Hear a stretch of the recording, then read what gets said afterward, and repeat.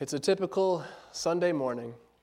You're getting your family ready to go to church, and it's become habit, something you're used to doing. You wake up, you throw some breakfast together, you get the kids fed and ready to go. You sit at the same spot at the table. You sit in the same seat in your car on the way to church. You look out the same window and see the same fields the way they've been looking for the last however many months. But all of a sudden, as you get to church, something is different. You can't put your finger on it yet, but something seems to be out of place. As you walk through the doors, you come to the coffee pot, and there's a giant crowd gathering there, and you see a face. You recognize him. But this face you're not used to seeing inside. He's always sat outside because he couldn't stand up, but now he's standing, drinking coffee and having a great time with everyone else around him. And the crowd is gathering around trying to figure out, how is this man standing? He's been lame since birth. And all of a sudden, as someone starts to address the curious crowd, and they're listening on the edge of their seats, trying to find out what happened. How can this man be walking now? Today we're going to look at that message, the same message that these people heard. And not only look at that message, but hopefully hear it for ourselves as well. The message of Peter that he shares in Acts chapter 3, verses 11 through 26. And I invite you to stand and follow along with me as I read Acts chapter 3, verses 11 through 26. Reading in Jesus' name. When he was clinging to Peter and John, all the people ran together to them and to the so-called portico of Solomon, full of amazement. But when Peter saw this, he replied to the people, "Men of Israel, why are you amazed at this? Or why do you gaze at us, as if by our own power or piety we had made him walk? The God of Abraham, Isaac, and Jacob, the God of our fathers, has glorified his servant Jesus, the one whom you delivered and disowned in the presence of Pilate, when he had decided to release him. But you disowned the holy and righteous one, and asked for a murderer to be granted to you, but put to death the Prince of Life, the one whom God raised from the dead, a fact to which we are witnesses. And on the basis of faith in his name, it is the name of Jesus which has strengthened this man, whom you see and know, and the faith which comes through him has given him his perfect health in the presence of you all. And now, brethren, I know that you acted in ignorance, just as your rulers did also. But the things which God announced beforehand by the mouth of all the prophets, that his Christ would suffer, he has thus fulfilled.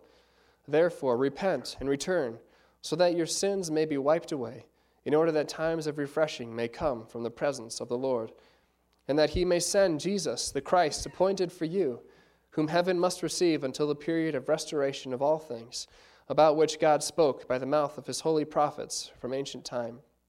Moses said, the Lord God will raise up for you a prophet like me from your brethren. To him you shall give heed to everything he says to you. And it will be that every soul that does not heed that prophet shall be utterly destroyed from among the people. And likewise all the prophets who have spoken from Samuel and his successors onward also announced these days. It is you who are the sons of the prophets, and of the covenant which God made with your fathers, saying to Abraham, and in your seed all the families of the earth shall be blessed. For you first God raised up his servant, and sent him to bless you, by turning every one of you from your wicked ways. Father God, these are your words. Your word is truth. Sanctify us this morning in your truth. Open up our hearts to receive the words that you have for us. In Jesus' name we pray. Amen. You may be seated.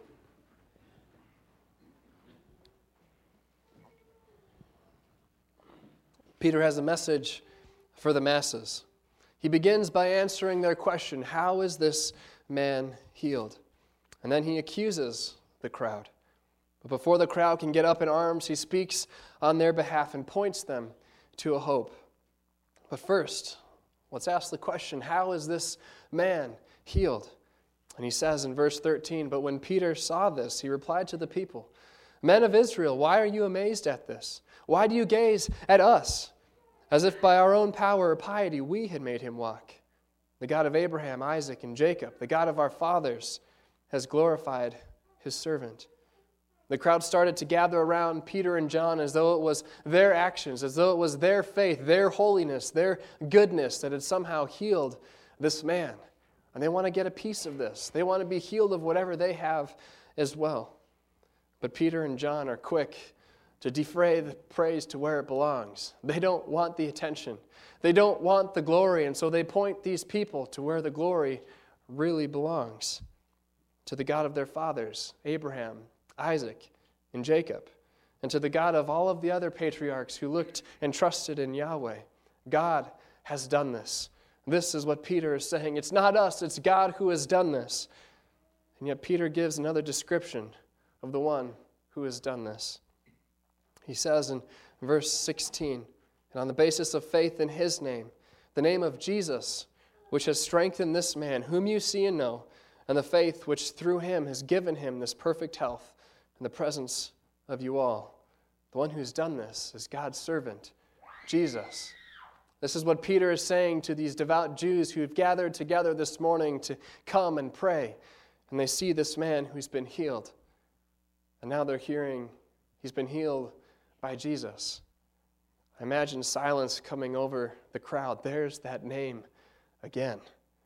At that very moment, these devout Jews had a choice to make. What will we do with Jesus? See, the Jewish leaders thought that they had solved the problem with this man. They had sent him to the cross. They had crucified him. He has died the death of a criminal, and they thought, finally, we are done with him. Life can go back to normal again.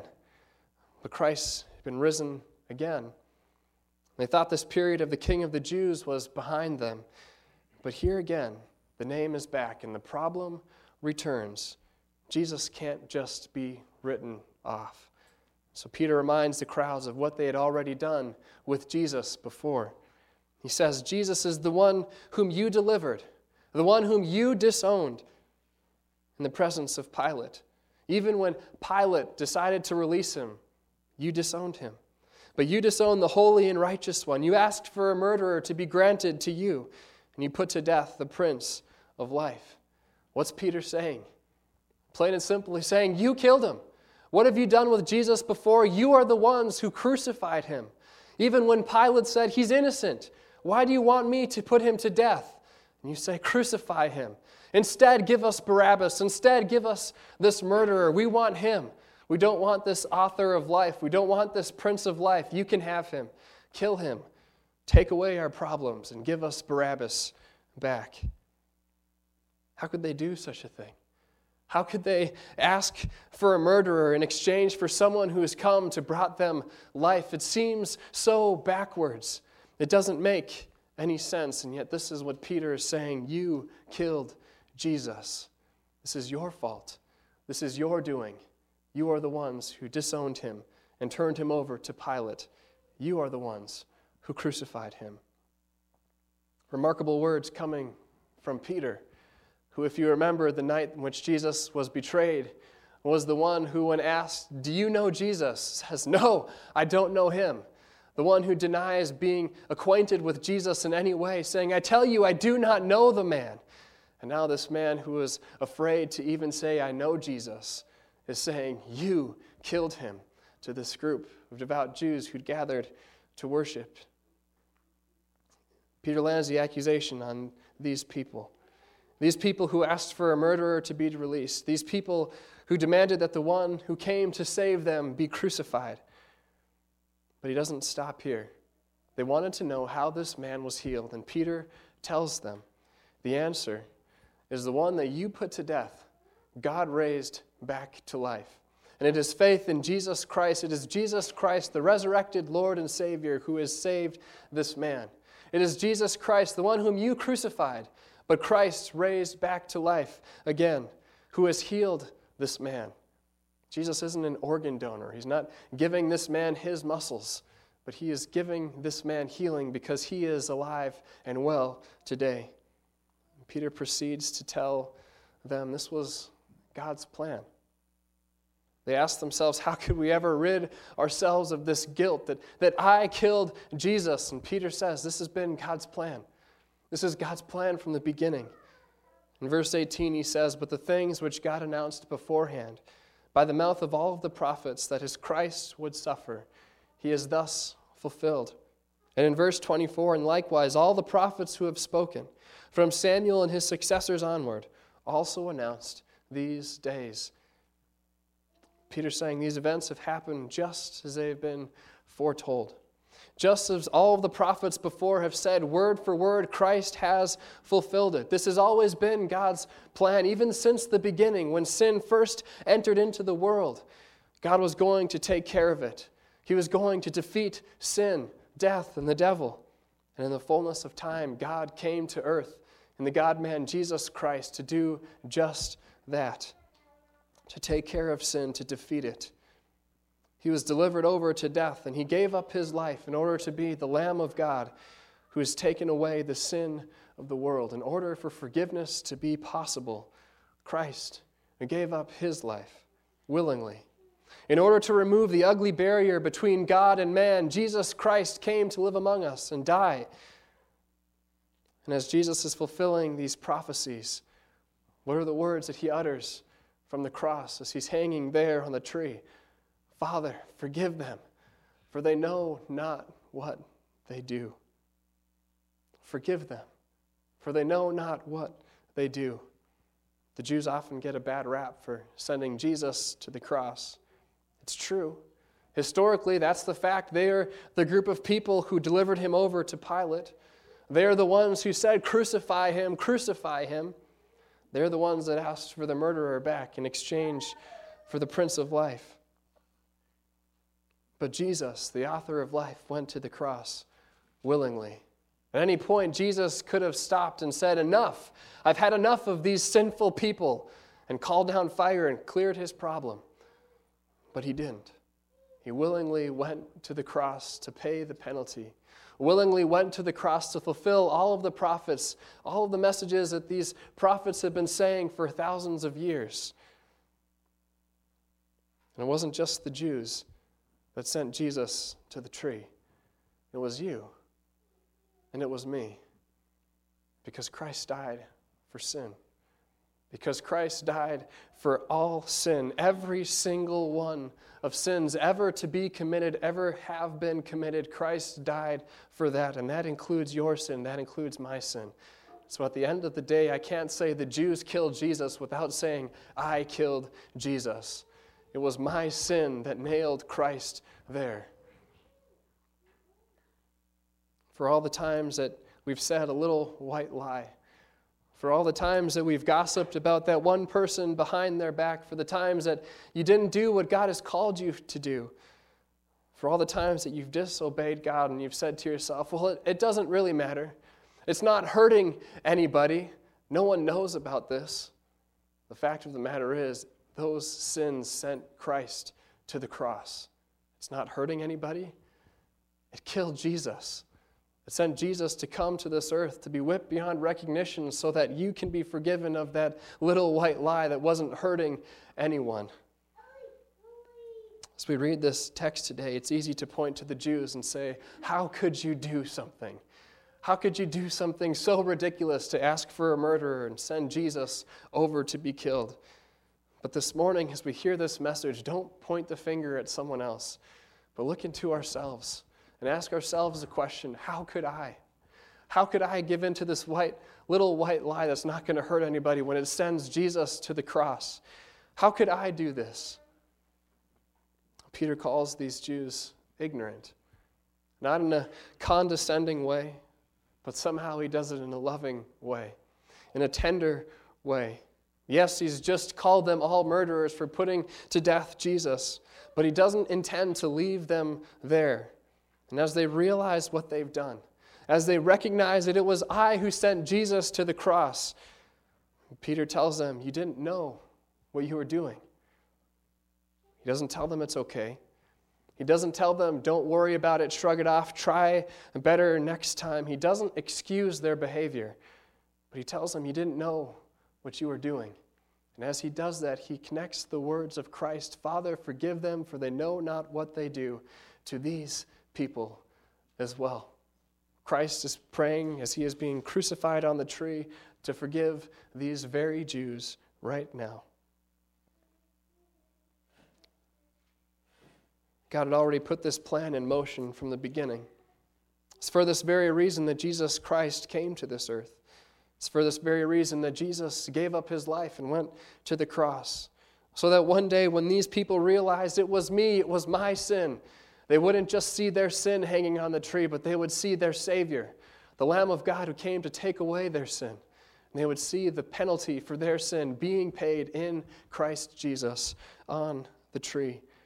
So when you realize, and when I realize that it was my sin that held him there, we not only see our sin, but we see our Savior.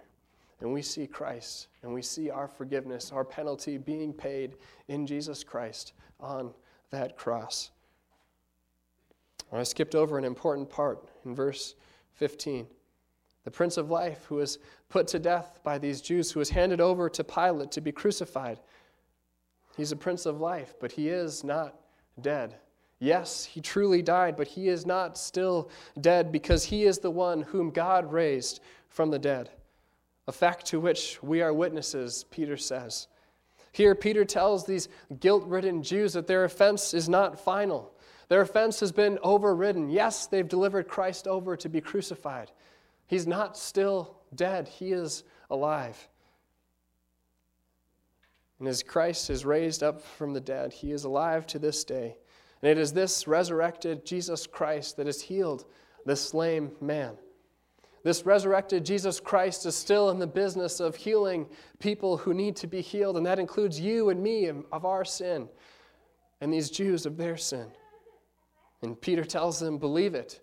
As you see this man jumping up and leaping for joy who you've never seen do that before, believe it as I am an eyewitness of this account. Believe it as you can ask anyone else who's seen Jesus Christ rise again from the dead that he is alive, that he has come to bring you forgiveness of sin. And believe it as you look back to the messages of old, search your scriptures, look in the Old Testament and see that Christ has fulfilled these prophecies. The message was loud and clear for these Jews. You put to death the Savior, yet he is alive. And the message is loud and clear for us today as well. It was our sin that nailed him there, yet he is alive. Just as the Jews heard that their actions had been undone, that Jesus was brought back to life, Peter now shares how they can get their names cleared, how they can get this terrible thing erased from their account. He continues his message. He says, therefore, repent and return, so that your sins may be wiped away, in order that times of refreshing may come from the presence of the Lord. What a beautiful promise that is. Repent. Turn from your wicked ways. It's not too late. Yes, you sent Jesus to the cross, but he is alive to this day to come and bring you forgiveness of sins. Be ignorant no more. God has raised up his Son again. See the Savior. He has come for you. Repent. Come to Jesus and trust in him. This is the message that Peter has for these people. This is a message that the Holy Spirit has for you this morning as well. And not only are our sins wiped away and removed from our account, but Peter says that times of refreshing may come from the presence of the Lord. Times of refreshing may come from the presence of the Lord. What is this time of refreshing? One theologian describes it as that feeling we get when we feel the sweetness of God's grace in Christ Jesus without disturbance. In other words, that feeling you get when you realize the depths of your sin. That feeling you get in the pit of the stomach when you realize it was my sin that held Christ on the tree. It was for me that Christ was whipped and died. That feeling that you get that there's nothing you can do to take that back. That feeling that you get when you hear Christ say, Father, forgive them, for he doesn't know what he's doing. The feeling that you get, Christ says, it is for love that I came, to forgive you. The feeling you get when Christ says, you are forgiven. No longer are you defined as a sinner, but defined as a saint. That as you stand in Christ, you are holy and righteous, blameless and forgiven.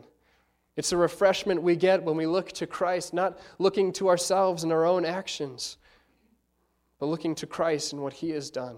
When we realize that we have peace with God because of the price that Jesus paid. Unfortunately, we don't always feel this way. But when these times come, be refreshed by them. Be renewed. And look again to Jesus and praise God for what he has done. And be encouraged to live your life for him again. And look forward to the next time when Christ comes and gives you this period of refreshing through his presence, being undisturbed, knowing that you are at peace with God for the sake of Christ who has died for your sins. Peter calls out to these Jews, repent and return. And the Holy Spirit calls out to you today, repent and return. So what will they do with Jesus? What will you do with Jesus this morning? There's still more to Peter's message. Peter includes a warning as well, a necessary warning in verse 23. He says these words, "And it will be that every soul that does not heed that prophet shall be utterly destroyed from among the people." He quotes Moses in the previous verse, who identifies this prophet as the same servant of God that Peter writes about, the prophet who would be Jesus Christ. Peter says, not heeding this prophet, not listening to this prophet, not believing in this prophet, Jesus Christ leads to one destination, being utterly destroyed from among the people. Ignoring the prophet, despising his work leads not only to a lifetime of utter destruction, but it leads to eternity of utter destruction apart from God. The Jews, as they came to this temple to worship for prayer, saw a lame man healed. They were confronted that this man has been healed by Jesus Christ, the resurrected Lord, who they had put to death. And now they have a decision to make. What will I do with Jesus? How will I interpret these facts that this man who has been lame since birth now walks and jumps? And he's been healed by Jesus Christ. He's not dead, but he is alive. Do I accept this? Or do I treat Jesus Christ as just a has-been? Or do I accept the word of the prophets that this is the resurrected Lord, this is the Messiah who has come to save me? Or walk away to our own destruction? Today we have a decision to make as well. What will you do with Jesus? Will you repent and return to him so that your sins may be wiped away? Will you acknowledge him as the God of Abraham, the God of Isaac, the God of Jacob, the God of Scripture, the holy and righteous one, the Prince of Life, the author of salvation, the Lamb of God who has taken away the sin of the world, including your sin? Or just turn your back on him and ignore him and deny him? A choice that leads to the utter destruction of your soul. Peter concludes his sermon with verse 25 and 26. And here we see God's purpose again in sending Jesus with these words. "It is you who are the sons of the prophets and of the covenant which God made with your fathers, saying to Abraham, and in your seed all the families of the earth shall be blessed. For you first God raised up to his servant and sent him to bless you by turning every one of you from your wicked ways." God raised up his servant. God raised up Jesus Christ. He sent Jesus to this earth for this purpose, to bless you by turning every single one of us from our wicked ways, to turn to him, to be the Lamb of God who has taken away your sin. This is the purpose for which Jesus came. This is the purpose for which Jesus died. This is the purpose for which Jesus rose again, so that you and I can repent and return to him, so that our sins may be forgiven and may be wiped away. The times of refreshing may come from Christ. Amen. Father God, we thank you for your word. We thank you for your Son, for what he has done for us. Thank you for all of the prophets who have prophesied of Jesus, who is to come to pay the penalty for our sin, who is to come to offer salvation, to give us salvation. And Lord, as we hear this message, help us to turn our hearts to you, to look to you as our Savior, as our Messiah, as our forgiveness, as our righteousness. And Lord, for those who don't know about you, I pray, Lord, that you'd give us the courage and the boldness to tell them of what you have done, that you have come to this earth to save every one of us, to turn us from our wicked ways, our ways leading to destruction, and to turn us to you, the fountain of everlasting life. We praise you, Jesus, and we thank you for everything you've done. In Jesus' name we pray. Amen.